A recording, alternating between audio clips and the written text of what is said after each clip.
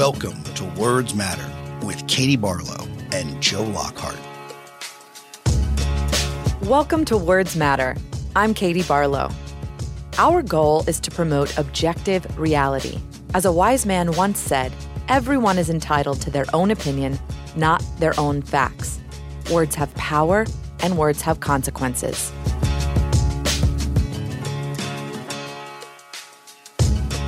Welcome back, Joe. Katie, it's great to hear your voice. It is fantastic to be back. So much has happened since our interview with Stacey Abrams back in March, and we'll talk about that in a minute. But first, we want to thank our listeners for staying with us. While we weren't able to produce our usual episodes, we hope you've enjoyed Presidential Words Matter. Now, we're happy to announce that Joe and I are officially back. And Joe, I know you wanted to tease another announcement. Tease is the operative word, Katie. In the next few weeks, we're going to be announcing an exciting new partnership on a fantastic platform. Can't say any more about that today. We want to keep you in a little bit of suspense, but it's a great group and we are big fans. We know we'll add a lot to this show and hopefully we bring a lot to their table as well. Again, we can't give you the details just yet, but stay tuned for the big announcement in the next few weeks. All right. So, Joe, as I said, a lot's been going on since our last interview with Stacey Abrams back in the first week of March. And I know you've had a lot on your mind, so let's start there. Ever since you and I started doing this podcast together, you had pointed out that unlike most presidents, Donald Trump had gone for a very long time without having to face a crisis that wasn't one of his own making. And obviously, that's changed dramatically in the last 4 months. So talk a little bit about that and what that means going forward. Well, Katie, particularly for people who've been in government, this has been the big concern about Trump all along. He inherited a very strong economy, and he did a good job of staying out of the way of it. But I think a lot of us were concerned that when you got to a point where you had a very complicated crisis, whether it was international or domestic, where you needed real leadership, that Donald Trump was either incapable of dealing with it, not interested in dealing with it, or a combination of both. And I think we found in coronavirus, it is a combination of both. He, as a natural-born salesman, thought he could out-talk the virus. He thought he could convince the public that it wasn't a problem, and then therefore it wouldn't be a problem. And that's consistent with Donald Trump. He always makes claims that he can't back up. And for a number of reasons, these things have never really backed up on him, and it's led him to the Oval Office. But this isn't something you could solve by talking or selling. This was an international pandemic that required not only national leadership around the world, but international leadership. It's a position the U.S. has often assumed, whether it be an international finance, capital markets crisis, whether it be a crisis of terrorism and security. The rest of the world, I think, by reflex, were expecting Americans to step up and lead. And not only did Donald Trump not lead on the international stage, he didn't lead here at home. So we have a situation where we had 50 different approaches to this, and you can draw a straight line between Republican governors almost and Democratic governors in their approach. The Republican governors wanted to be on the same page as Donald Trump, and they had one way of doing it. You look at Arizona, Texas, Florida, Georgia, who are now in the throes of something we haven't seen in 100 years. Democratic governors took the approach that government needed to lead. They shut down places, New York, California, Michigan, Ohio being probably the exception with Mike DeWine showing real leadership there as a Republican. Coronavirus, among other things, disrupting the world and our country, revealed Donald Trump's limitations as a leader and revealed his limitations as someone who's even interested in government. There was a very telling quote in the New York Times from someone who worked for Greg Abbott, the governor of Texas. And he said that the problem was Donald Trump lost interest in this after the first little burst of him doing his briefings and getting the great ratings. It's one of those situations where a lot of people's concerns have been realized. And if there's any kind of shining light in this at all, is this happened before Election Day. And we have a chance to hold this referendum on Donald Trump and the way he's handled this. The one thing I'd add is there's very few issues that really change the way Americans think. Every campaign we say is the most important in the history of our country. Most years, that's just not true. But we have seminal events in our country that change the way we think and the way we view ourselves, the way we view people in our community. And the last one that happened was 9/11 and the idea that we were vulnerable to foreigners or domestic terrorists hitting us in the homeland. And that restructured our politics for 10 years. Politics was about security. It got George Bush reelected, even with a miserable economy, because people thought, well, at least he's keeping us safe. There hasn't been another attack. Before that, you had to go back, I think, to the 60s with the civil rights movement, the women's rights movements, where really the public's thinking about who we are and how we view our relationship with the government. Government is always something that people think is too big and too inexpensive until they have a crisis. It could be a crisis of a road or a bridge falling apart, or it could be something that impacts all of us. We're afraid for our lives. After 9/11, people were afraid for their lives. They thought someone was going to come and blow up their buildings.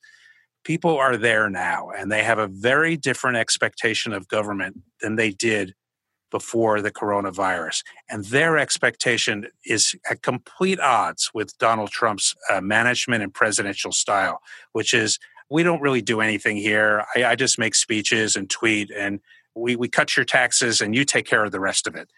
And it's very difficult for him now to come out of this spiral and reinvent himself in the next 100 days in a way that he's a candidate that can win. We had Doug Sosnick on just before we went on our break, and he talked about the political landscape. He does these memos. He just came out with another one in the last few days. And he starts it by saying that Donald Trump is the Austin Powers candidate. He's running around thinking that he's really cool and he's dressed right and he's talking right. He and Austin Powers are the only one who hasn't realized that the entire world has changed, and he hasn't. And Donald Trump has little hope of getting reelected, being the Donald Trump of 2016. Oh, I'm sure that will get traction, calling him the Austin Powers candidate. And I think you're right in the point, both about how he's dealing with coronavirus and the COVID response, but also as the Black Lives Matter movement takes on a national and local approach at the same time, where it's becoming a touch point of conversation about security, about how citizens are relating to their government at a local level across the country in a way that they didn't necessarily anticipate, while simultaneously happening, obviously, at the federal level. But we'll talk about that plenty in the coming months. I want to get your thoughts on one other huge headline that has happened since we last got to talk, and that's dealing with the presidential race.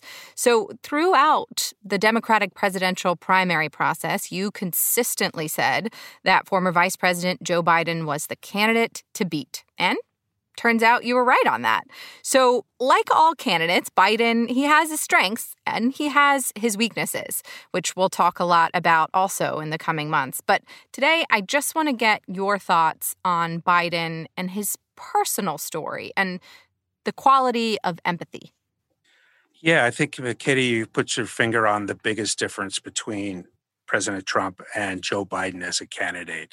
I tweeted something out the other day and I got a huge response. It's striking how little empathy that the president seems to have for the hundreds of thousands of families that have been hit by this, the millions of families that have been hit by this. He looks at this as a giant inconvenience for himself. And he only views the crisis through, well, how am I doing? Am I getting good ratings on my briefings? And what are people saying about me? He seems obsessed with making sure governors have good things to say about him and that he's doing the best job. He should be up on Mount Rushmore. Biden comes at this, and that goes with his upbringing. He's a trust fund kid. He entered the world with $200 million and was bankrupt 6 times. He has always had whatever he wanted. Biden comes at this as the real antithesis of Donald Trump. He's a lower middle class kid from Scranton, Wilkes-Barre, Pennsylvania, who struggled with his family growing up, made something of himself, was a senator at a very young age, 29, from the state of Delaware, and then suffered a unthinkable tragedy where his wife and daughter were killed in a car accident. His sons were injured, and he was left with bringing up a family. So this is a guy who I think instinctively understands pain and relates to others who are struggling, who have pain, who are dealing with this crisis. And more than that, people see that in Joe Biden. They see how much he struggles when he talks about his son. They see how he struggles when talking about and listening to people's stories and how that impacts them. I think that's really what the country is looking for right now. So in addition to all the other things we've talked about here, which is what puts Donald Trump on the outside right now as far as what the government's role is, as far as a national strategy, being completely on the wrong side of history of race relations, and demographically, just getting killed in the suburbs, particularly among white women in suburbs, which he has to win, and he's not. You mentioned that I consistently said Biden was the strongest candidate. That was a very lonely place for a very long time. But I think in some ways that we couldn't even have predicted, he's an even better candidate than we thought. Because this, as he says, this is a battle for the soul of the country. And he has one, and I think people think that Donald Trump doesn't. All right, Joe. Well, we'll be talking about that plenty in the coming months, but that's all we've got time for this week. And as always, it's great to hear your voice and your thoughts. Should be an eventful few months. Well, here's what we can tell you is we've been gone for the last couple of months, but we'll be here from now till Election Day with some really interesting people to talk to. You might have to listen to Katie and me a little more than you're used to, but we'll be here through Election Day and beyond. And our listeners can look forward to the announcement of our new partnership next week. Stay tuned. Thank you for listening to Words Matter. Please rate and review Words Matter at Apple Podcasts or wherever you get your shows.